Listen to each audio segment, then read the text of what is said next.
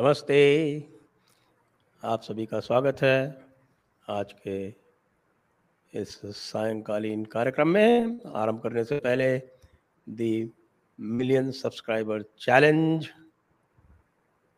आपके समक्ष है।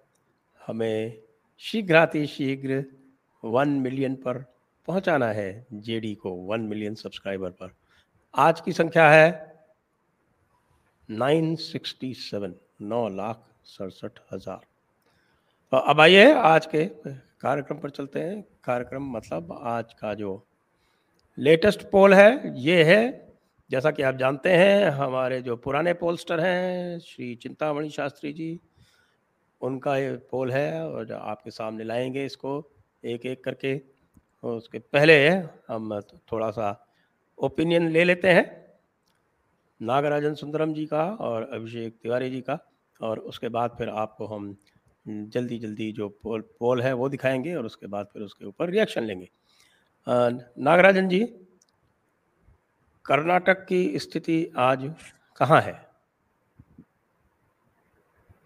Karnataka it's heading towards hung assembly, त्रिशंकु विधानसभा की ओर बढ़ रहा है। ओके। इसका कारण है इतिहास। जी। पिछले 9 चुनावों में उसका जो उसको देखें तो उसका जो टर्नआउट और ये मतों का विभाजन उसको देखें तो ये 3 मेजर पार्टीज है।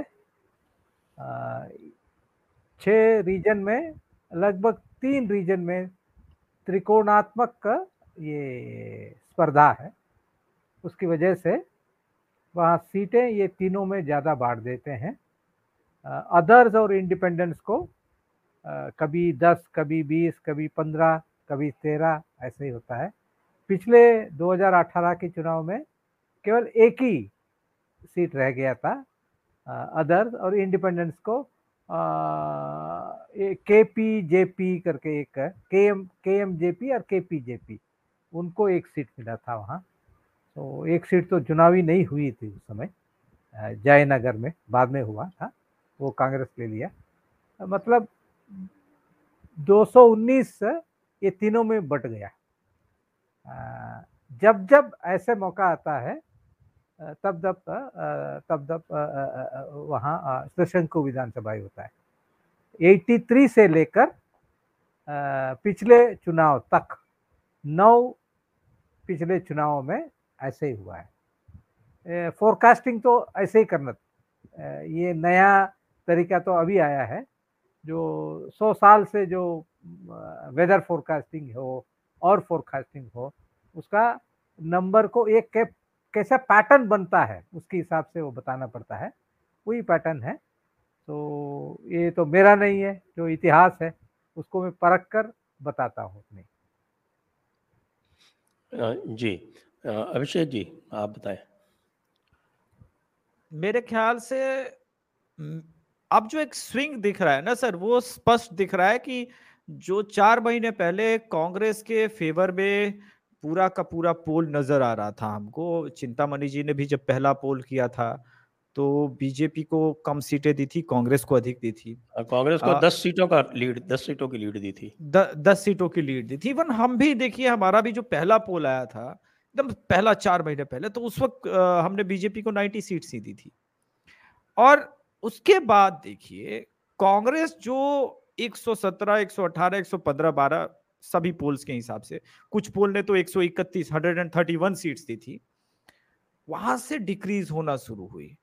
मौके की बात है सर। देखिए नीच बोला, ठीक है, वो माहौल बनाने के लिए जहरीला सांप, नीच बेटा, ये सब छोटे छोटे, नालायक बेटा, ये छोटे छोटे थे जो बीजेपी को फेवर कर रहे थे। लेकिन बीजेपी को चाहिए था कुछ ऐसा अस्त्र जिसके वजह से पूरा एकदम पोल बदल जाए, जिसकी वजह से पूरा मैदान वो बदल दे। वो मिला सर बजरंग दल का बैन, वो जो इनका मैनिफेस्टो था। इसने, अच्छा बीजेपी ने मेक श्योर किया कि मुद्दा खत्म ना हो, और कांग्रेस ने मेक श्योर किया कि हम ब्लंडर पे ब्लंडर करेंगे, जैसे रणदीप सुरजेवाला का जन्मस्थली को लेकर के फाइनली जो आप इशारा कर रहे थे वो बयान कांग्रेस ने दे ही दिया। बार बार हनुमान जी को लेकर के कि हनुमान जी की तो अभी यही पता नहीं कि कर्नाटक में है कि वो तमिल के कर्नाटक में है या तेलंगाना में है, ये बयान भी आ गया। तो बीजेपी भी यही चाहती थी कि इस प्रकार की बयानबाजी जारी रहे। वीएचपी बजरंग दल खुल करके सड़कों पे आ गई, लेकिन इसका कितना वोटर पे इम्पैक्ट बनेगा ये अभी भी थोड़ा सा आपको कॉन्शियस रहना पड़ेगा, क्योंकि अंतिम दिन तक पोल जब तक ना हो जाएगा पता नहीं चलेगा कि इस मुद्दे पे भी बात हुई है नहीं। लेकिन एक चीज जरूर है, इस वक्त कांग्रेस और बीजेपी के बीच जो चुनावी मुद्दा है वो हनुमान जी है, करप्शन नहीं है, वहां के कोर इश्यूज गौण हो गए हैं। और इसका फायदा जो है वो कांग्रेस को नहीं बीजेपी को मिलेगा, क्योंकि बीजेपी एंटी इनकम्बेंसी का शिकार थी, पिछले 5 साल से सत्ता में वो थी। अभी अगर आप मोटा मोटी जो हमारी टीम की है वो यही कह रहे कि अभी भी सर 95 टू 100 105 103 इसी के आसपास जो है, ये एक्चुअली में चुनाव जो है वो ठीक 2018 पे आके खड़ा है, जहां पे बीजेपी 104 के आसपास थी और कांग्रेस उससे थोड़ी सी नीचे थी और जेडीएस किंग मेकर थी। ऑलमोस्ट सिमिलर जो है, कुछ इसी प्रकार का अभी जो है वहां से वाइब आ रहा है। लेकिन एक बात है सर जिसको मैं नजरअंदाज नहीं करना चाहूंगा, स्विंग बदल गया है सर, मोमेंटम शिफ्ट हो गया है। ये मोमेंटम बीजेपी की तरफ है। अब आखिरी दिन वो 100 110 हो जाएगा, 112 हो जाएगा, ये कहना मुश्किल है। ये इसलिए कहना मुश्किल है क्योंकि मोमेंटम का कहां वो इंपैक्ट करेगा, किस किस क्षेत्र में इंपैक्ट करेगा, ये देखना पड़ेगा सर। जी जी, तो अब हम चलते हैं और चिंतामणि जी का जो ओपिनियन पोल है उसको लेते हैं।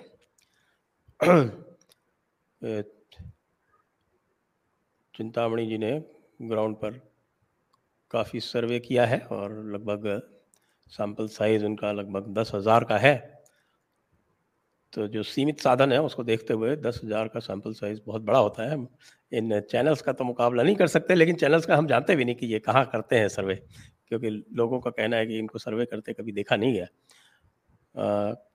कम से कम अभिषेक जी जब जाते हैं ग्राउंड में तो उसका प्रूफ भी होता है कि हाँ वो ग्राउंड में है।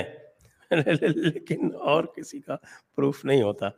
तो ये रीजन वाइज मैं दिखाता हूँ और एक एक रीजन पर आप लोगों की टिप्पणी लेते हुए फिर आगे चलता हूँ। तो सबसे पहला रीजन जो हमारे सामने आ रहा है वो है, जी 1 मिनट में आपको बताता हूँ।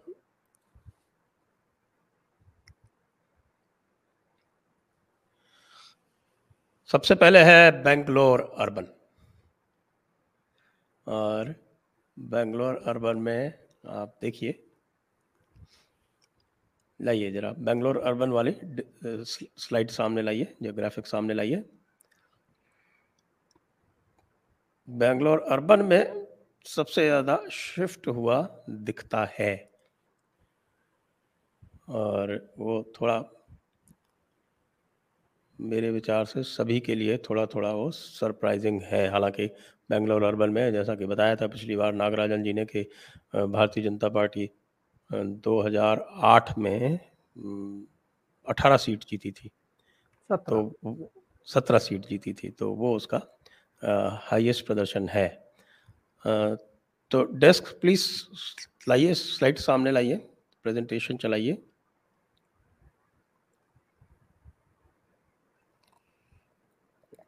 बेंगलोर अर्बन का मतलब है 28 सीटें, और आपने बहुत अच्छी तरह से देखा है बेंगलोर अर्बन को, दोनों महानुभावों ने। तो बेंगलोर अर्बन का जो मेकअप है वो क्या है कि यहाँ पर बड़ा मल्टी कल्चरल जैसा एक माहौल है। यहाँ पर पूरे देश से लोग आकर रहते हैं, और उसके अतिरिक्त कुछ यहाँ पर माइनॉरिटी पॉकेट्स भी हैं। तो अभिषेक जी आप बताएं कि बेंगलोर अर्बन का मेकअप कैसा है। ये आ गया के बेंगलोर अर्बन का जो प्रेडिक्शन आ रहा है वो है बीजेपी 15, आईएनसी 12 और जेडीएस 1, और ये उलट गया है, इन द सेंस कि पिछली बार बीजेपी 12 थी और आईएनसी 15 थी, और इस बार बीजेपी 15 बता रहे हैं, आईएनसी 12 बता रहे हैं। जी अभिषेक जी, तो आप जरा इसका विश्लेषण करें। देखिए, मुझे लगता है ये मोटा मोटी ठीक, बहुत सटीक पोल है। वो इसलिए है क्योंकि एंटी इनकम्बेंसी थी, लेकिन इस एंटी इनकम्बेंसी पे पूरे चुनाव में किसी ने बात ही नहीं की। अभी भी बेंगलोर में या फिर पूरे चुनावी मुद्दे में बेंगलोर में बाढ़ का जिक्र नहीं है, बेंगलोर के रोडवेज और इन सब के बारे में बात नहीं हो रही है। बात तो अब कहीं और चल रही है। और इसमें देखिए क्या है ना कि जो एक सेल्फ गोल होता है वो किसी भी मुझे लगता है कि इलेक्शन में जो तात्कालिक कारण होता है वो बहुत बड़ा फैक्टर हो जाता है। बेंगलोर अर्बन के साथ ये है कि वहां पे आपको एकदम मिक्स्ड कल्चर है। वहां पे दिल्ली का भी वोटर है, गुजराती वोटर से भी मिला हूं मैं, मारवाड़ी वोटर से भी मिला हूं मैं, बिहार के वोटर लोग भी वहां पे वोटर आईडी कार्ड अब बना चुके हैं, वो भी रह रहे हैं, वहां के निवासी बन चुके हैं। वो कर्नाटका के हो चुके हैं, वो बिहारी नहीं रहे। मैं जिनके नाम ले रहा हूं अब वो एक्चुअल में वहां के हो चुके हैं, वहां में रच बस चुके हैं। लेकिन क्या आइडियोलॉजी वो इनकी मिलती है कांग्रेस के साथ या जेडीएस के साथ? इसका उत्तर ना है सर, क्योंकि ये मूलतः उस विचारधारा के लोग नहीं है। इसीलिए ये जो चिंतामणि जी का पोल है वो रिफ्लेक्ट कर रहा है कि एंटी इनकम्बेंसी के बावजूद लास्ट में बोले कि छोड़ो, अब इस स्तर तक आ जाएगी, बजरंग दल को बैन कर देगी, इससे अच्छा है थोड़ा सहलेंगे, थोड़ा ये है, लेकिन फिर भी वोट बीजेपी को कर देते हैं। ये बहुत बीजेपी के साथ जो है ना एक फैक्टर है कि हिंदू लास्ट में थक हार करके उनको वोट कर देता है, क्योंकि कांग्रेस उससे बहुत बुरा विकल्प है। और उसी का असर ये आपको दिख रहा है कि पहले बीजेपी 12 थी जो 3 सीटें हार रही थी, अब वो वापस गेन करती हुई नजर आ रही है। जी जी नागराजन जी। पिछली बार कांग्रेस को 15 मिली, बीजेपी को 11 और जेडीएस को 2 मिली थी, दासरहल्ली और एमटीएम लेआउट या बीटीएम लेआउट। इस बार क्या है, इनका जो पोल मैं पहले भी बताया, जो पिछली बार जो हमारा चर्चा हुई तब भी 14 और 14 से ज़्यादा हो सकते हैं करके उलट हो रहा है, वो ये ठीक है। जेडीएस को एक कम हो रहा है, वो जेडीएस का जो है वो बीजेपी ले रही होगी, कहाँ से क्या। हाँ, इसमें वो दो चीजें बीटीएम हैं। लेआउट जो है वो बीजेपी के पास जा रहा है। हाँ हाँ, वो दो चीजें हैं इसमें। सबसे कम टर्नआउट, क्योंकि हर एक चुनाव का टर्नआउट एक मुख्य इश्यू होता है। जितना अच्छा टर्नआउट हो उसके हिसाब से उसका जो नतीजा निकलता है। अर्बन पॉकेट्स में 50-45 उसमें सिमट गया था। इस बार मेरे ख्याल में बृहस्पतिवार आ रहा है, वीकेंड में नहीं है, इसलिए वीकेंड में नहीं है, ये इम्पोर्टेंट जितना बात है। लोग बाहर आके इसको करते हैं, नहीं नहीं, वो एक्सटेंडेड वीकेंड भी कर देते हैं, वो पहला 2 दिन भी ले लेते हैं। जितने भी लोग हैं अर्बन लोग हैं, जो मोदी का जो रोड शो हो रहा है 28 किलोमीटर का, 15 किलोमीटर का, इसका नतीजा ये निकलना चाहिए। जो सीट तो छोड़िए, हम तो कह रहे थे उसी को, उन्होंने उनका भी जो निष्कर्ष वही आया है, हम पिछली बार चर्चा कर रहे थे वही आया है। लेकिन मुझे विश्वास है, मुझे आशा है, नहीं तो जो वोट का परसेंटेज है, जो टर्नआउट 50 से 60 के 55 से 60 के बीच हो, तब जाके बीजेपी को और अच्छा सीट मिलने का भी, एक आध सीट है ज्यादा होने का है। इसमें क्या है, राजराजेश्वरी नगर जो बीजेपी जीतने जा रही है, मेरा जो अपना असेसमेंट से जो बीजेपी का गढ़ है, बीजेपी हमेशा पिछले 3 चुनाव में हमेशा 9 सीट जीत कर आ रही थी। पद्मनाभा नगर, महादेवपुरा, सीवी रमन नगर, राजाजी नगर, साउथ बेंगलुरु, ये सीटें तो बीजेपी हमेशा, ये भी है, मतलब जयनगर भी है, हमेशा जीत कर आ रही थी। इस बार वो सीटें रखे, आगे भी कुछ सीटें जैसे राजराजेश्वरी नगर का, राजाजी नगर का, और कभी नहीं जीती थी, कभी नहीं जीत नहीं पाएंगे पुलिकेशी नगर।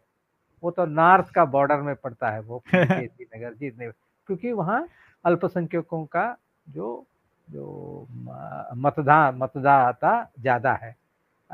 ऐसे ही ये राजराजेश्वर नगर ये लंबा सा एक वर्टिकल एक है, बहुत लंबा है और लगभग 3-4 लाख का मतदाता है वहाँ। ये सब है। शांति नगर हमेशा वो सर्वज्ञ नगर हमेशा ये कांग्रेस जीती थी, वो सब अभी बीजेपी को जीतना मुश्किल है। लेकिन बीजेपी जो 17 सीट 2008 में जीते थे वो तो कम से कम जीत सकते हैं यदि टर्नआउट अपने हिसाब से 55 से ऊपर आ जाए तो बीजेपी 17 तक जाने का वो संभावना है। और मुझे लगता है कि पिछली बार आप कह रहे थे कि इनको माइक्रो मैनेज करना चाहिए, तो ये जो एक्सरसाइज हो रही है पूरे बैंगलोर में रोड शो निकालने की, वो उसी माइक्रो मैनेजमेंट की एक्सरसाइज है, क्योंकि बैंगलोर अर्बन एक ऐसा क्षेत्र है जहां पर बीजेपी चाहे तो उसको मैक्सिमाइज कर सकती है। माइक्रो मैनेज क्या है, वो रोड शो से ज्यादा पोलिंग का दिन, उससे पहले का 2-3 दिन है ना, तो बूथ वाइज जाके करने का है। लोग भी टायर्ड हो जाते हैं, हम कह सकते हैं स्टूडियो में बैठ के, लेकिन ये बहुत बड़ा काम है। ये वर्कर्स को मोटिवेट करना, वो बरकरार रखना, उसको हम कह देते हैं ये माइक्रो मैनेज करना, लेकिन उसका बहुत ये क्या है, they have to pay a heavy price, that motivating the people at the ground level and to work till the last moment. It's a very big task. But if they do that, because this is very important election, if they do that, they can go up to 70. That is what my feeling is. जी, तो अब हम चलते हैं अगले क्षेत्र पर। उससे पहले ये बता दें कि अभी-अभी मेरे पास मैसेज आया है कि यह बता दिया जाए सभी को कि यह जो पूरी एक्सरसाइज है, यह कांग्रेस के मैनिफेस्टो जारी होने से पहले पूर्ण हो गई थी। इसलिए इसमें कांग्रेस के मैनिफेस्टो का कोई इम्पैक्ट नहीं लिया गया है। तो ये मुझे लगता है कि ये सिग्निफिकेंट है। और वो ये आपको पहले डिस्क्लेमर देना चाहिए था सर। डिस्क्लेमर तो मैसेज अभी आया मेरे पास, तो मैं उसको देख के बता रहा हूँ आपको। अब अगला है ओल्ड मैसूर। ओल्ड मैसूर में बीजेपी 12, मेरे विचार से पिछले बार भी 12 ही थी, और कांग्रेस 26 और जेडीएस 23। इसमें थोड़ा सा बदलाव है। नागराजन जी बताएं। और पिछली बार जेडीएस ने लगभग 30 सीट जीती थी ओल्ड मैसूर में, बीजेपी को 12, मतलब कांग्रेस को 19 हुआ उस समय। अभी भी मुझे जो 23 सीट दे रहे हैं ना, मेरा अपना जो असेसमेंट है आज तक है, मैं तो मेरा नंबर तो ट्यूसडे आएगा, जेडीएस को कम होने की संभावना है यहाँ करके मुझे। 23 से भी कम होने का? हाँ, 23 से भी कम होने का, क्योंकि जो बीजेपी जो ने दांव खेला है इस बार ओल्ड मैसूर में, उनका कई एप्पल कार्ट को वो क्या है, दे विल इम्पैक्ट दैट। जो जेडीएस को मैं खुद मेरा अपने ट्वीट में जो कल कहा था, even HD. Kumaraswamy himself is in a very tight spot in Channapatna because of C.P. Yogeshwar, because C.P. Yogeshwar is considered as the Adhunika Bhagirath, because he has brought in water irrigation project at his own, what do you call that, initiative, putting a lot of effort. उसका जो फायदा है हर एक को वहां जो रायतों को मिल रहा है, farmers is actually getting benefited, and they feel this man C.P. Yogeshwar is a local person of Channapatna and the neighboring villages. ये हमारा आदमी है करके उन लोगों का है। लेकिन ये Ramnagar district whole is Vokalika dominated and JDS stronghold, but this time he is giving a very tough fight, a sleepless night to Mr. H.D. Kumaraswamy. That's what actually the information I am getting from the ground. जी जी जी।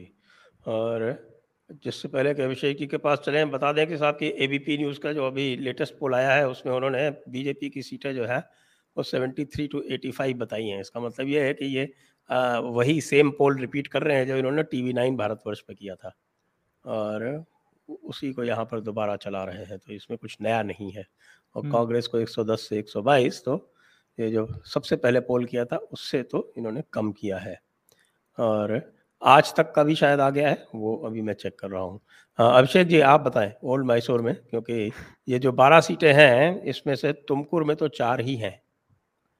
अब तो हमारे आपके हिसाब से तो तुमकुर में गेन है, और जो मैं बताऊं कि HD कुमार स्वामी सर कह रहे टाइट फाइट में है।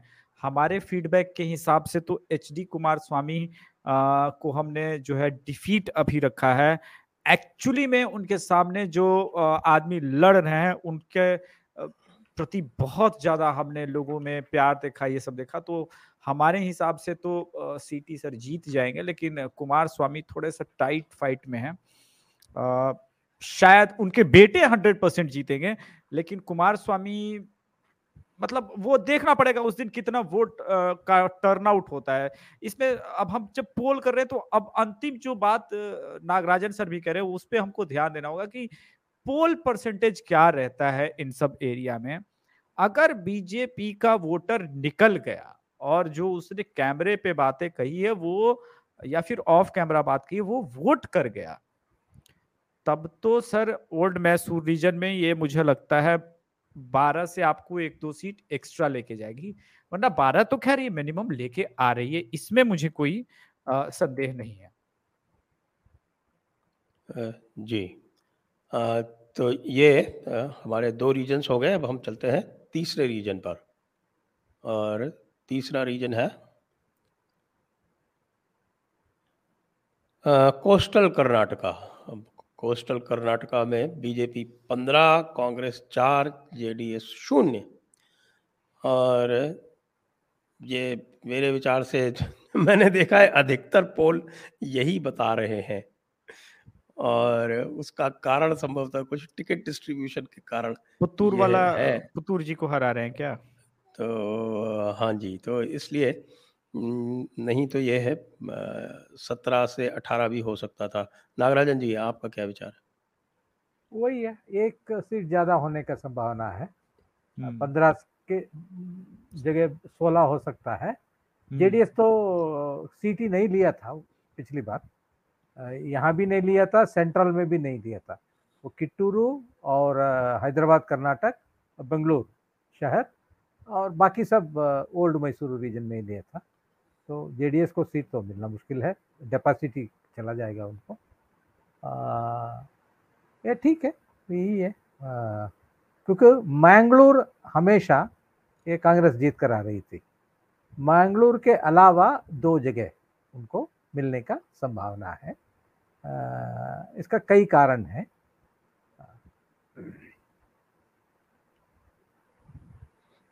जी अभिषेक जी। मेरे हिसाब से भी 15 या 16 है। हमने 16 रखा था इस एरिया में, लेकिन यहाँ 15 है। ये ठीक है सर पोल, इसलिए ठीक है अभी वर्तमान स्थिति में भी ये बजरंगबली वाला रॉ हो जाने के बावजूद जो सीटें बीजेपी पिछली बार भी हारी थी 2018 में, इस बार भी उनका जीतना कुछ बन नहीं रहा है। कुछ ऐसा नहीं है कि वहां पे जो हारे हुए विधायक हैं या फिर उन्होंने कुछ एक्स्ट्रा ग्राउंड में काम किया हो। देखिए आप चुनाव हार जाएं कोई फर्क नहीं पड़ता, लेकिन मुझे लगता है कि अगर आप स्मृति ईरानी की तरह अपना क्षेत्र नहीं छोड़ते तो वहां पे कमबैक के चांसेस होते हैं। लेकिन अगर आप सिर्फ मोदी जी इसके भरोसे हैं और आपके सीएम के प्रति खुद एंटी इनकम्बेंसी है, तो थोड़े से हालात टफ हो ही जाते हैं, और वही रिफ्लेक्ट भी कर रहा है सर सर्वे में। मुझे लग रहा है कि बड़ा डिसेंट ढंग से सर्वे किया गया, और जो दिख रहा है सर कि बिल्कुल मोटा मोटी सही नजर आ रहा है। जी आगे चलते हैं।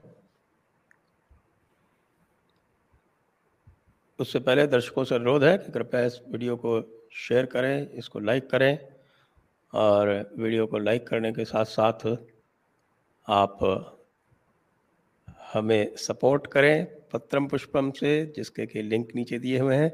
और याद रखें दी मिलियन सब्सक्राइबर चैलेंज शीघ्र से शीघ्र, टारगेट है 20 मई तक जेडी को आपको मिलियन सब्सक्राइबर पर पहुंचाना है। जी, तो अगला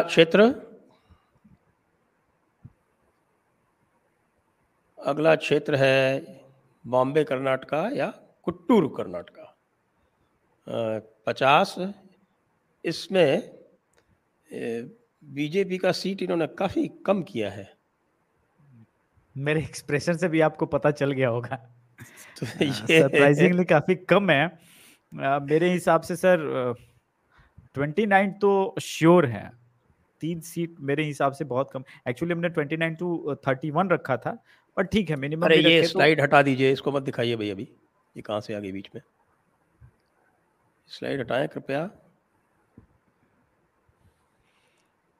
तो जी, मुझे लगता है कि मुंबई 26, कर्नाटक में 19 और 5, ये जो है ये बिल्कुल थोड़ा सा आउटलायर टाइप का ये लेकिन दिख रहा अब है। देखिए क्या है कि उनके सामने जो सैंपल क्या है सर, ओपिनियन पोल तो पूरी तरह से डेटा और सैंपल साइज का है। उनके 10,000 लोगों में जो उन्होंने पोल किए उस वक्त कहाँ कैसे पोल मिले। फिर आपने डिस्क्लेमर में ये भी दिया कि ये हनुमान जी के विवाद का पहले वाला था।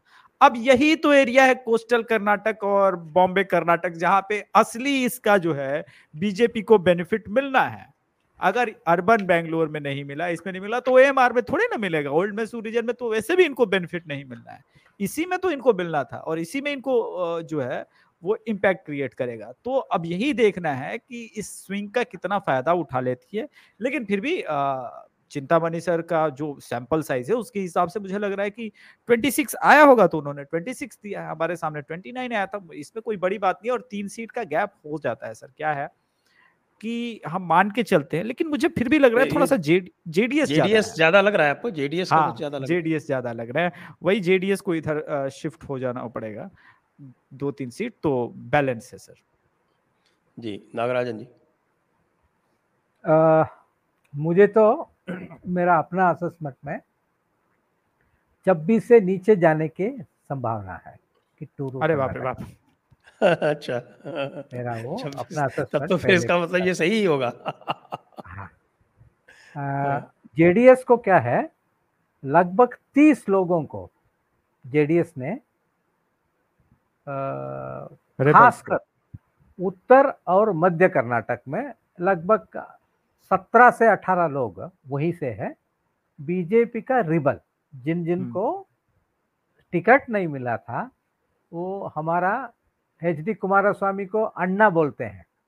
अन्ना माना एल्डर ब्रदर, बड़े भाई। बुला बुला के उन्होंने सीट दे दी जेडीएस में, सबको सीट दे दी। सब लोग वोट काट रहे हैं उधर। जैसे किट्टूरू कर्नाटका में जो बेलगांव है वहाँ 18 सीट है, 18। तो वो सब क्या है, प्रतिष्ठा का विषय है ये रमेश जारकीहोली का। रमेश जारकीहोली के उनके परिवार में 4 जने हैं, उसमें एक इंडिपेंडेंट खड़ा है, एक कांग्रेस में है, 2 बीजेपी में खड़े हैं। और रमेश जारकीहोली का प्रॉक्सी है अथनी से वो कुमटाहाली, वो जो लक्ष्मण सावदी के जगह है वहाँ उनके सामने लड़ रहे हैं ना, उनका रमेश जारकीहोली का प्रतिष्ठा का विषय है वहाँ। और किट्टूरू कर्नाटका में बहुत, और सेंट्रल जो बागलकोट है, सेंट्रल छोड़िए, किट्टूरू कर्नाटक में बागलकोट है, बीजापुर है, ये सब जगह पर जो जेडीएस का गढ़ नहीं है। जेडीएस वहाँ 5 सीट जीत रही है, वो तो नहीं मान रहा हूँ मैं, लेकिन बीजेपी को ज्यादा नुकसान होने का जगह किट्टूरू और सेंट्रल है मेरे असेसमेंट के हिसाब से। इसलिए I just go with this what you call that Chintamani ji prediction. Exact number तो मेरा बाद में बताऊंगा मैं, क्योंकि मेरे से अच्छा ये हो सकता है, क्योंकि वो जमीन पे क्या है, मतदाताओं के सामने जाके उनका जो वो पोल करके ये नंबर लाए हैं। मैं तो घर बैठे बैठे कर रहा हूँ मैं पुराना डाटा को लेके, इसलिए मेरे से अच्छा ये होगा। फिर भी मेरा अपना टेक्निक है जो पुराना डाटा को कैसे परखना है करके, उसके हिसाब से मैं करूंगा। लेकिन जो जमीनी स्तर से जो मुझे मिल रहा है उससे मेल खाता है ये इस नंबर। जेडीएस को इतना नहीं है वैसे तो। ओके, तो ये कित्तूरू कर्नाटका तो एक दो विषय मैं इसमें जोड़ देता हूं जी। वहां 2-3 जो डिफंक्ट हो चुकी थी महाराष्ट्र एकीकरण समिति करके, MES करके, जो बेलगांव को लगभग 800 गांव महाराष्ट्र के साथ जुड़ाना करके वो 77 से चल रहा था। वो 99 में उसका जो वो एक किस्म का उसका ये डिफंक्ट हो चुका था, लेकिन 2013 में उन्होंने एक सीट जीता था। वो 3-4 सीट में बहुत अच्छा टक्कर दे रहे हैं। कुछ सीटों में आमने सामने है, कुछ सीटों में त्रिकोणीय में तीसरा नंबर पे लेके वो। ऐसे ही हमारा शीश महल वाले का पार्टी भी 1-2 सीट में टक्कर दे रहे हैं। अच्छा। एक आनेकल दोड्डैया करके उन्होंने एक सीट में शीश महल पार्टी का जो उम्मीदवार बन के खड़े हैं, वो आनेकल होता है बेंगलुरु शहर के अंदर, वो बाहर का अनेकल होता है, वो अनेकल दोड्डैया करके, तो वो भी बहुत अच्छा टक्कर दे रहे हैं। JDS as I told in some seats actually the rebels of BJP has gone into, because if you see the whole thing there are turncoats and turncoats and turncoats. एक ही सीट में अभी जो अथनी को ले लीजिए, जो 30 साल से बीजेपी में था वो लक्ष्मण सावदी, वो कांग्रेस में खड़े हैं। जो 20 साल 25 साल से कांग्रेस में था वो बीजेपी में खड़े हैं। ऐसे कई सीट पर ऐसे जो टर्नकोट्स आमने सामने है, वहाँ वो विचित्र स्थिति है वहाँ जो कित्तूरू कर्नाटका में। जी, अब आइए हम चलते हैं अगले क्षेत्र पर। अब हमारे पास 2 ही क्षेत्र बचे हैं, सेंट्रल कर्नाटका और कल्याण कर्नाटका, यानी कि हैदराबाद कर्नाटका। तो अब हम उसमें अगले क्षेत्र को लेते हैं। तो अगला क्षेत्र दिखाया जाए।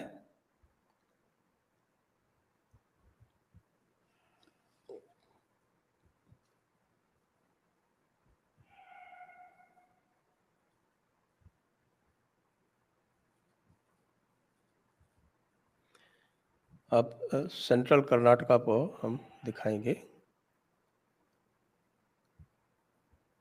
सेंट्रल कर्नाटका में 25 सीटें हैं और पिछली बार शायद इस 25 में से 21 सीटें जो थी वो भारतीय जनता पार्टी के पास थी। इस बार यहाँ लॉस दिखाया जा रहा है। जेडीएस 0 था, जेडीएस में 3 दिखा रहे हैं। क्यों दिखा रहे हैं मुझे पता नहीं। तो बीजेपी 16, कांग्रेस 6 और जेडीएस 3। जी नागराजन जी, आप बताएं। जेडीएस को पिछली बार कुछ नहीं था, इस बार 0 था। हाँ 0 था। 3 का नहीं है, एक आध जीतेंगे वहाँ भी ऐसे ही है। जो सेंट्रल और उसमें भी दोनों जगह वो रिबल्स को इन्होंने टिकट दिया है। बीजेपी को यहाँ भी 16 बहुत ज़्यादा है, वो 12-13 के अंदर आ जाएंगे करके मेरा भी, क्योंकि उनका 2 जगह ही है, कित्तूरू और मैं तो एक हफ्ते पहले एक ट्वीट कर दिया था। जो 4 रीजन है, बेंगलुरु अर्बन, ओल्ड मैसूरू, हैदराबाद कर्नाटक, कल्याण कर्नाटका और कोस्टल कर्नाटका, इस कुल मिला के बीजेपी को 58 to 62 सीट्स मिलेगा। लेकिन बीजेपी को सेंट्रल और कित्तूरू कर्नाटका में सीट कम होगी, उसके लिए माइक्रो मैनेज करना है करके मैंने ट्वीट किया था। That's actually I have my assessment is actually almost the same or less than this.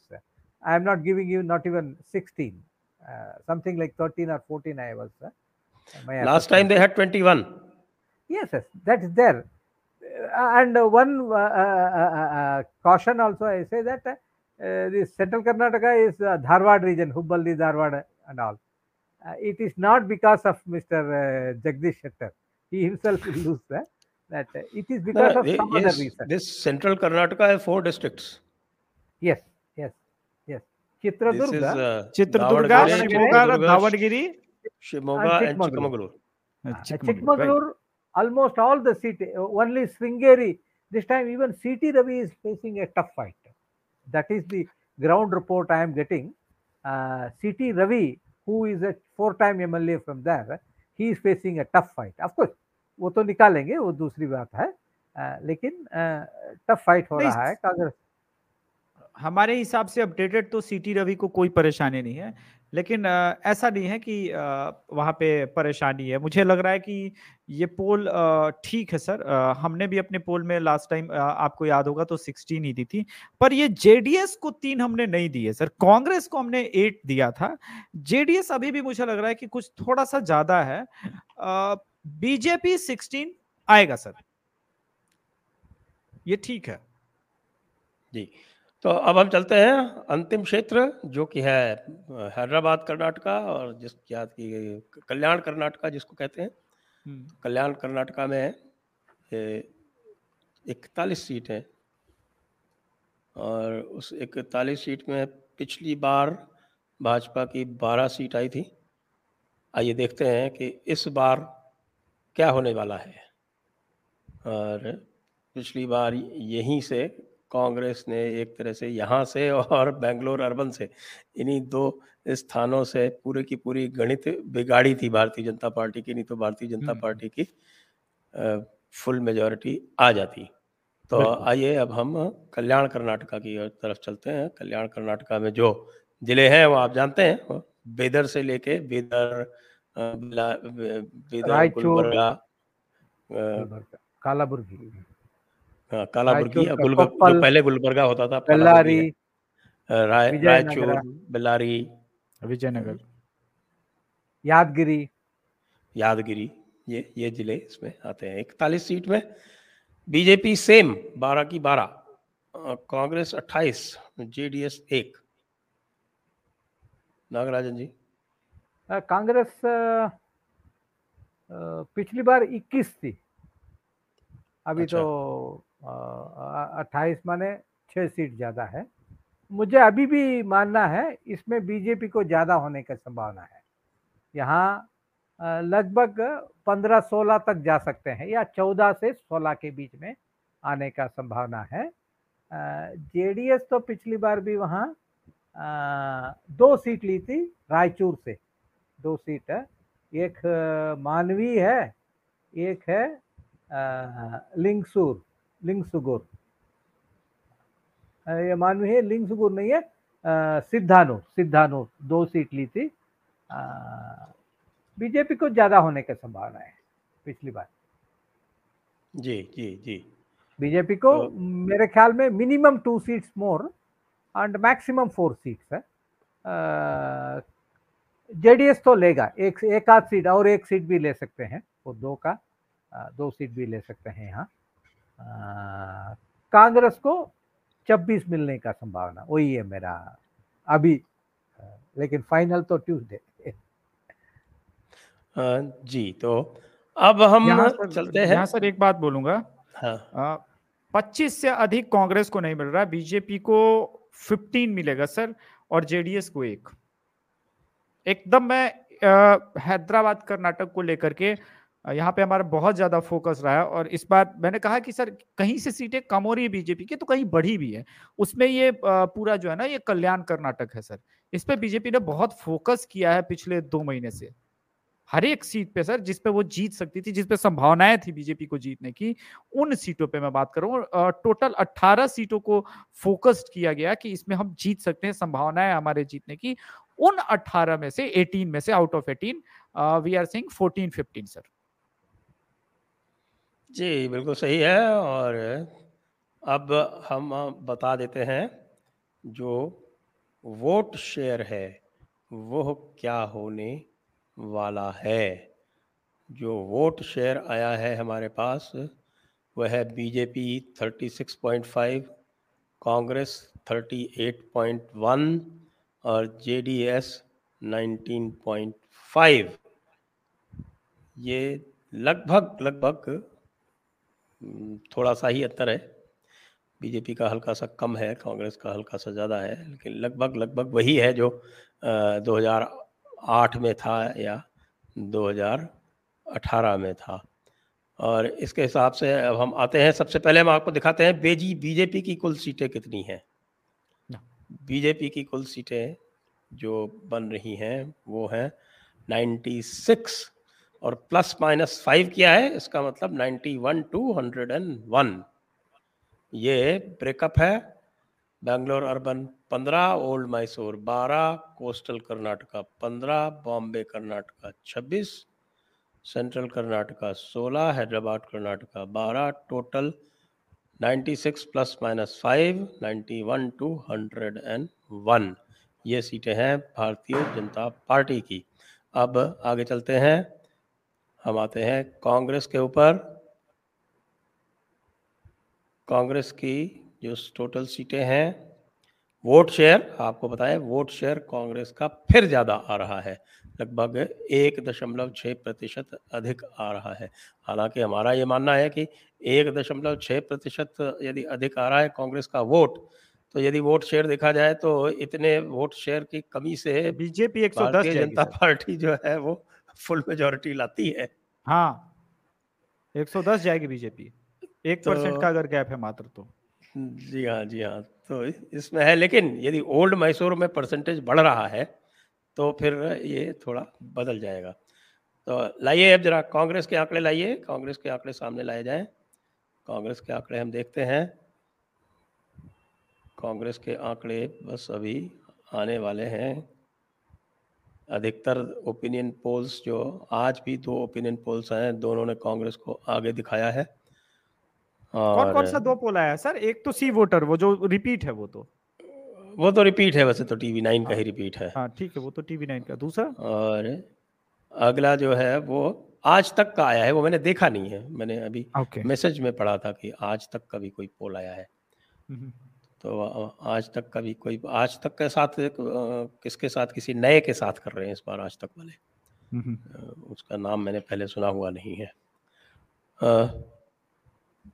Desk आगे बढ़े भाई, लाइए जरा कांग्रेस को सामने लाइए। कांग्रेस है 95। ये तो चिंतामणि बिल्कुल सर भी टाई एक हो गया। सीट कम दे रहे हैं, वाह ये मेरे और लिए न्यूज है सर। प्लस माइनस 5 मतलब 90 to 100। तो 90 to 100, 91 to 101। अब इससे ज़्यादा तो क्लोज टाई क्या हो सकती है। और यह है Bangalore urban 12, old Mysore 26, coastal Karnataka 4, Bombay Karnataka 19। ये बहुत इनका इम्प्रूवमेंट है यहाँ पर। सेंट्रल कर्नाटका 6, ये भी इम्प्रूवमेंट है। हैदराबाद कर्नाटका 28, ये भी इम्प्रूवमेंट है। टोटल है 95, यानी 90 to 100। जबरदस्त टाई। और इसमें बीच में फच्चर फसाती हुई जेडीएस। लाइए जेडीएस को भी लाइए सामने, जेडीएस को सामने लाइए, क्योंकि इस बार खास बात ये बता दें आपको कि चिंतामणि जी ने एक भी सीट इंडिपेंडेंट और अदर्स को नहीं दी है। अब आप कैलकुलेशन कर लें। और जब भी इंडिपेंडेंट और अदर्स को कम सीट मिलती है इसका मतलब हंग असेंबली है सर। हाँ, ये तो नागराजन जी का कैलकुलेशन है। नहीं, ये तो 2008 से लेकर के डेटा बोल रहा है सर, नए परिसीमन के बाद। तो वो तो उसमें तो एक ही बार हुआ है ना, जब वो इनकी नई पार्टी खड़ी हो गई थी। वो 10% वोट काट गई थी सर। मैं वही बोल रहा हूँ कि 10% वोट काट गई हम थी। लोग जो ये पोल हो रहा है, इसमें एक बार जब वोट हो जाएगा ना 10 तारीख को, जब एग्जिट पोल करेंगे, तो ये जो जेडीएस को मुझे लग रहा है चिंतामणि सर थोड़ा 2-4-5 सीट एक्स्ट्रा दिखा रहे हैं, ये शिफ्ट बीजेपी को जा रही है। और वही 105 से देखना है कि कहां तक पहुंचती है। जी हाँ, जेडीएस लाइए भाई सामने। जेडीएस 33, पिछली बार 34 थे, और प्लस माइनस आई 5 बिलीव मतलब 25। 28 to 38। और इसमें बेंगलोर अर्बन में 1, पिछली बार 2 थी। ओल्ड मैसूर में 23, पिछली बार 30 थे। कोस्टल कर्नाटका में 0, 0 के 0। बॉम्बे कर्नाटका में 5, ये पिछली बार से अधिक है। सेंट्रल कर्नाटका में 0 था, इस बार 3 बताया जा रहा है। हैदराबाद कर्नाटका में 2 था, इस बार 1 बताया जा रहा है। टोटल है 33 प्लस माइनस 5, यानी 28 to 38। अब इस पर हम आप लोगों के विचार लेते हैं, एक्सपर्ट ओपिनियन लेते हैं। नागराजन जी, आपका एक्सपर्ट ओपिनियन अब जरा ओवरऑल वाला जो है वो सामने ले आए, जो ओवरऑल का जो है उसको सामने ले आए जी। जितने भी ओपिनियन पोल करने वाले हैं, मुझे एक चीज समझ में नहीं आ रहा है हमेशा। मैं बड़े विद्वान नहीं हूँ, अपनी डंक का एक सिस्टम बनाया है और ज़्यादा पढ़ा लिखा भी नहीं हूँ मैं ये स्टैटिस्टिक्स वगैरह को, लेकिन नंबर्स मुझे always it fascinates me, that's why I start looking at numbers. वो नंबर तो हमेशा परखता हूँ मैं, लेकिन ये लोग 1% वोट इनको ज़्यादा होने से 10 सीट मिलेगा, 2.5% वोट ज़्यादा होने से इतना मिलेगा, फलाना टिमकाना, ये सब मुझे समझ में नहीं आ रहा है, क्योंकि ये सब होता ही नहीं है। मैं जब पुराने डाटा को निकाल के मैं देखता हूँ तो कुछ नहीं होता है। आपको मैं बताऊं, 2004 में जेडीएस ने 20.8% वोट मिला था। सीट कितने मिला है मालूम है आपको? 58 सीट है। But they got in 2013 they got 20.2 40 seats. They got 19% in 2008 29 seats. कोई ज्यादा फर्क नहीं है उसको।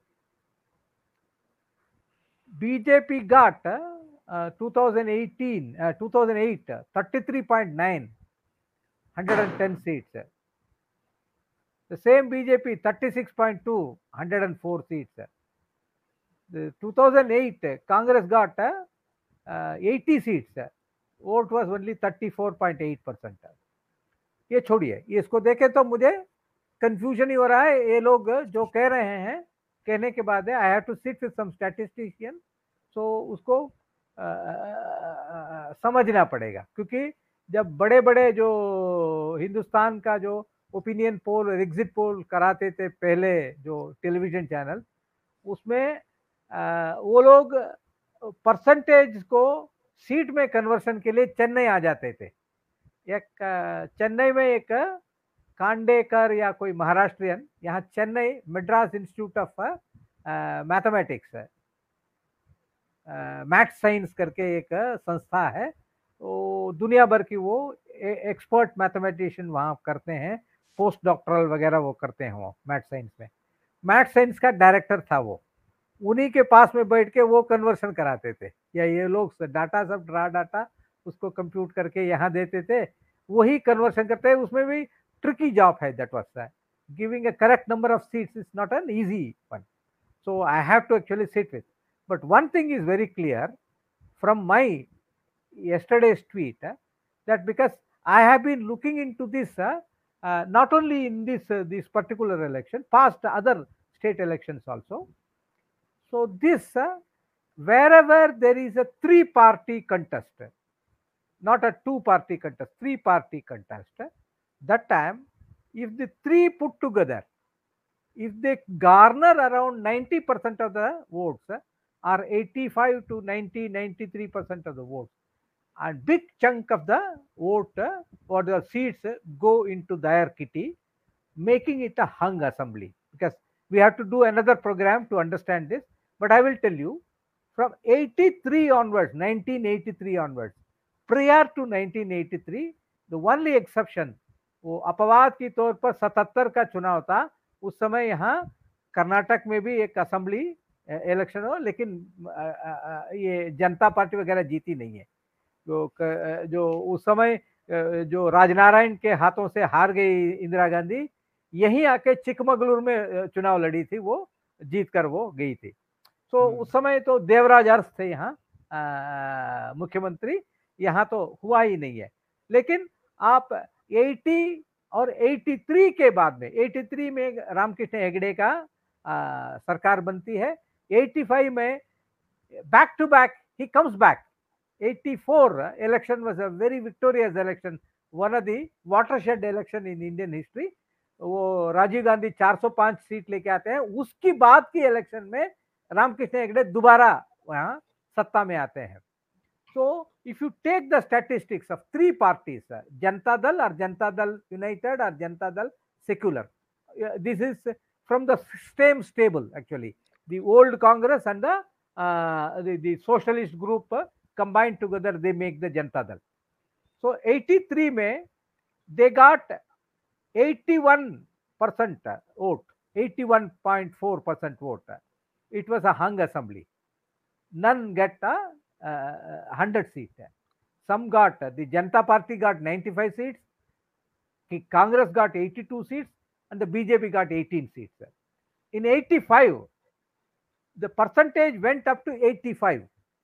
So between 84 to 93%, there will be a hung assembly. This is the history for the last 9 elections. 85, the Janata Dal got 139 seats. Congress got 65, BJP got 2. 89, the percentage, total percentage of three parties, they garnered 86% of the votes and got 208 seats. So that time also a clear verdict, 178 seats to Indian National Congress and 24 to this Janata Dal and 4 to BJP. 94 also the same. 94 is actually they got 77%, 77.5%. So whenever it goes beyond 85, then there is will be a hung assembly. Maybe अपवाद की तौर पर 89 को ले सकते हैं क्योंकि उस समय क्लियर प्रेडिक्ट था. उस समय कारण है ये 3 कॉर्नर कंटेस्ट की जगह 4 कॉर्नर कंटेस्ट हुआ था. जनता दल एक था, जनता पार्टी भी एक थी. जनता पार्टी 11% वोट लेके गई थी. उसको घटाएं तो फिर इसका 75% में आ जाएगा. वो भी अपवाद नहीं है. अभी उसको निकालें तो all the 9 elections, there is a pattern that if the 3 parties garner between 70 to 83, 84%, 83, 82%, then there will be a what you call a clear-cut majority. If they go beyond 85, the 3 party put together and touches 90, 92, 91, whatever then there will be a hung assembly. This is the history. Based on this only, actually, I am telling it's going to be a hung assembly in Karnataka. But how many seats will be shared by these 2 major parties? My feeling is actually the others will come to 0 to 5. They will come. The Janata Dal Secular will have a substantial slide from their 37 seats in the 2018, and BJP and Congress actually they will be neck to neck. It is not that who will cross 100 mark. That will be known actually. I will be putting out my numbers only by Tuesday. I am working on it. Otherwise, Chintamani sir's full hats off to him. He has done a wonderful job. So this is a wonderful thing actually. And people who are giving majority to the Congress, they may have to rethink. And it is not going to be a clear cut. If it's going to be a clear cut, then it is a new beginning. And I have to actually take back my words because I am speaking on the basis of the statistics, the past election, not 1 or 2, 9 election in the last 40 years, 83 to 2023. This is the same thing. Whenever the vote percentage of 3 parties goes beyond 85 and touches 90, 91, 92, 93, whatever, they garner more than 200 seats and it throws up a hung assembly. It is because nothing, I am not pulling out something from my hat and saying this is actually based on the past election data which is in the public domain. So people can question, and if there is anything I have done mistake, I am ready to correct it.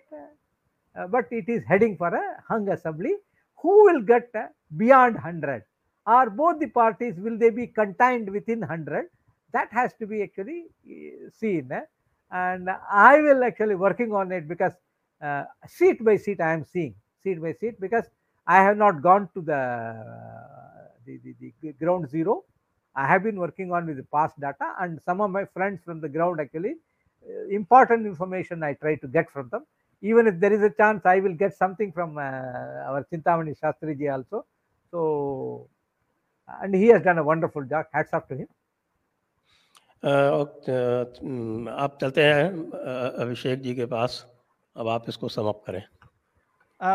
मुझे एक चीज कहना है sir, मैंने Nagarajan sir की तरह पिछले 13 election को का डेटा नहीं रखा है। मेरे लैपटॉप पे 2008, 2013 यानी 2008, 2013 और 2018 नए परिसीमन के बाद यही 3 डेटा मैं लेके चल रहा हूँ, क्योंकि हमारी टीम का ये मानना है कि पिछली डेटा का मतलब नहीं बनता है, क्योंकि वोटिंग पैटर्न वो डेमोग्राफी के हिसाब से बदल चुका है। अब आते हैं मुख्य बात पे। ऐसा कौन सा ह्यूज एंटी इनकम्बेंसी 5 साल में क्रिएट हो गया कि बीजेपी को, जो कांग्रेस को फुल मेजॉरिटी दे रहे हैं उनके लिए, कि बीजेपी को 60 सीट आप दे रहे हैं? क्या बीएस येदियुरप्पा अलग हो गए हैं बीजेपी से? क्या जगदीश शेट्टर इतने बड़े फिगर हैं? नहीं है। तो बीजेपी का लास्ट टाइम 2013 में जब कांग्रेस ने मेजॉरिटी के साथ अपनी सत्ता बनाई थी, तब याद रखिए बीजेपी का ऑलमोस्ट 10% वोट शेयर ड्रॉप हुआ था। मैं 2008 के डेटा के हिसाब से 34 की बात कर लेता हूं, 34% वोट शेयर। हालांकि इससे ज्यादा होगा, इस बात की गारंटी इसलिए है क्योंकि हैदराबाद, कर्नाटक और ओएमआर दोनों में बीजेपी का वोट शेयर बढ़ रहा है। बेंगलोर में भी, अर्बन बेंगलोर में बीजेपी ने अपने आप को बढ़ाया है, ऊपर लेके जा रही है पिछली बार से भी। तो बीजेपी का वोट शेयर आराम से 36 के आसपास पहुंच रहा है। अगर बीजेपी का वोट शेयर 36% है तो किसी भी कीमत पे बीजेपी सर 80 सीट्स नहीं आएगी, वो मिनिमम 100 सीट्स के आसपास जाएगी। अब वो 105 पे रुक जाए, या मिनिमम मतलब प्लस माइनस 5 होता ही है, या 98 रह जाए, 97 रह जाए, लेकिन इतनी सीट जरूर। तो अगर बीजेपी 100 के अराउंड आएगी, जेडीएस मुझे अभी भी लग रहा है 25 से ऊपर नहीं जाएगी, तो कांग्रेस सर मेजॉरिटी में कैसे आ सकती है? मुझे बस ये वाला डेटा साइंस समझ लेना है। अदरवाइज चिंतामणि सर का हेड्स ऑफ है। मुझे लग रहा है कि चिंतामणि सर ने भी, हमने 95 to 101 दिया था, इन्होंने 90 प्लस माइनस 5 दिया। एग्जैक्ट वही पोल है, थोड़ा एक सीट कांग्रेस को कम दिया है। मुझे लगता है कि कांग्रेस को कम से कम यहां से 5 से 7 सीट का एक्स्ट्रा नुकसान होगा। और अगर सर इस बार वोट शेयर अर्बन बेंगलोर में 55% पहुंच गया, 50% से ऊपर या 55%, बीजेपी 16 सीट भी जीत सकती है, 15 पे तो कोई मुझे डाउट नहीं है। उसी प्रकार से कल्याण में अगर वोट शेयर पिछली बार से ऊपर रहता है या पिछली बार के भी आसपास रह रहा है, तो बीजेपी को जो मिनिमम 12 मिला था वो तो मिल ही रहा है। यानी कुल मिला के बीजेपी गेन है, कहीं नीचे नहीं जा रही है। मेरा अभी भी मानना है कि हनुमान जी के मुद्दे के बाद मुंबई, कर्नाटक और कोस्टल कर्नाटक में जो थोड़ा बहुत डैमेज हुआ था, डेंट हुआ था, ये वही इलाके हैं जहां से बीजेपी वापस अब रिवाइव हो रही है, जो हमारे पास फीडबैक है, और कांग्रेस को झटका लग रहा है। जी जी, तो अब हम इस आज के कार्यक्रम को यहीं पर वाइंड अप करेंगे। प्रश्न कोई पूछ नहीं रहा लगता है लोग जो है वो बहुत सारे ओपिनियन पोल्स देख के अपना ओपिनियन बनाएंगे, इसलिए प्रश्न नहीं पूछा है। ये वोट शेयर का ग्राफिक है। ठीक है सर, वोट शेयर एग्जैक्टली मैंने 36 बोला था, इन्होंने भी 36.5 दिया है, बिल्कुल सही है सर। संजय जी, एक चीज जो अभिषेक जी कह रहे थे, लेकिन मुझे एक चीज कहूंगा नागराजन जी कि जितने भी पोल्स आए हैं वो बहुत ही कन्वेंशनल लाइंस पे चल रहे हैं। क्या ऐसा नहीं हो सकता कि कुछ चमत्कार हो जाए? होगा सर, मैं वही कह रहा हूं कि सर ये अगर बीजेपी का अर्बन बेंगलोर और इन सब में वोट शेयर थोड़ा बढ़ जाता है तो आप चमत्कार ही देखेंगे। बीजेपी सिंगल लार्जेस्ट से सर मेजोरिटी की तरफ जा सकती है सर, मैं यही बार बार बोल रहा हूं सर, क्योंकि हमको स्विंग देखना होता है ना। पिछले 2 पोल्स को आप देखिए और उनके पिछले 2 पोल्स को, आप सभी पोल को मैच कीजिए तो स्विंग देखिए बीजेपी की तरफ बढ़ रहा है। इवन सी वोटर का भी मैं मान लूं तो सी वोटर ने भी 12 सीट बीजेपी को बढ़ा दिया है सर। तो वो स्विंग जो है ना वो बीजेपी की तरफ है, जो यानी जो मोमेंटम शिफ्ट हुआ है, मैं वही बोल रहा हूँ, मोमेंटम का बहुत बड़ा रोल होता है सर। जी जी मैं नागराजन कहता जी, हूँ, लास्ट वर्ड टू यू। हाँ, ये 2018 में कांग्रेस को 38% मिला था। ये 5%, 0.5% स्विंगी हमारा जो चिंतामणि जी दे रहे हैं। बीजेपी को 36.2% मिला था। 0.2% है, 0.3% ही दे रहे हैं, वो बहुत ज्यादा नहीं है। और कि इनको कितना दिया है, वो 18.4% है लास्ट टाइम। इनको 19 दिया, जो 19 पॉइंट। जेडी 19 दिया है, 0.6% उनको। वो वहाँ की टूरू में इधर उधर में आ रहा होगा, क्योंकि मेरे ख्याल में तो वहाँ 20 के अंदर सिमट जाएगा, क्योंकि बीजेपी का जो खेल है वो ओल्ड मैसूर में ज्यादा है। और अभिषेक जी का वो कह रहे थे ना, 2013 में आप कुल मिला के जो केजेपी, कर्नाटका जनता पक्ष ऑफ येदियुरप्पा, बीजेपी और श्री रामुलु को बीएसआरसीपी, ये तीनों को देखे तो they were above 34%. So 34% is actually 2008 also they were 34%. Exactly, मैं बीजेपी वही तो बोल रहा कभी हूँ। कहे उन लोगों ने वो सिंह वोट का छोड़ दीजिए, बीजेपी हमेशा दिल्ली को देख लीजिए, मैं डाटा को कहता हूं, मैं दिल्ली में हमेशा 32 to 35% votes actually they are getting, whether Sheesh Mahal वाले 68 सीट लें या 63 सीट लें, ये कांग्रेस के जो शीला दीक्षित के समय में भी they have been maintaining for the last 7-8 election 33 to 35%. But उसका सीट कन्वर्शन हो रहा है, उसका इशू अलग है वो लेकिन they maintain in many states, actually they maintain this 32 to 35%. Here also they are maintaining. BJP का स्विंग जितना आएगा, मुझे तो बीजेपी का क्या है, it can go up to 38 also, a couple of percent in OMR, or 1%, even 1%, because 36 to it should be 37.5. But will it convert into seat? I'm not sure, because every percentage of votes may not convert into seat. That's why actually it is a fair one. And who crosses 100? One thing is certain, that HD Kumaraswamy's party, either it will get broken, because there is a traditional this Operation Kamala or something is there. He has to join hands with somebody, and so who will be smarter enough to actually, will he go with, because that is why actually I put that if the HD Kumaraswamy himself loses, or his brother also loses, because 3-4 chief minister candidate, just like our Jagdish Shettar, even in Varuna, Somanna is actually giving a very tough fight. Of course, he may win that, but one do not know. If HD Kumaraswamy loses, then actually within the party, actually they may look for a next generation. Of course, Karnataka is a bicameral one. They have got an upper house. He can anytime become a MLC and become a chief minister. And BJP will not yield to that. That's what my feeling is. Because this unnecessarily making these tails to wag the dog, that should not happen. That has happened in Chandrasekhar's case, later in other places, even BJP accepted him as chief minister. Last time the Congress also accepted him as a chief minister, but made him actually prisoner of this thing. So it is going to be a hung assembly. That is actually, I am sure. I am not, whether it is 104 or 99, 98 or 103, that's a different question. But it's going to be a hung assembly this time around also. And either Congress with JDS or BJP with JDS, they are going to form the government. Or Kamala, this operation with that will also take place.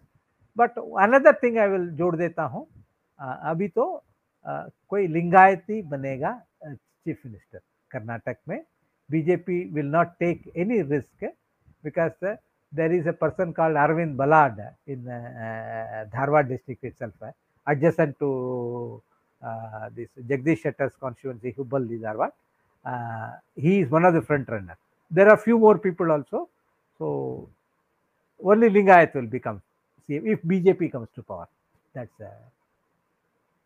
okay. Now we have one question, actually, two parts.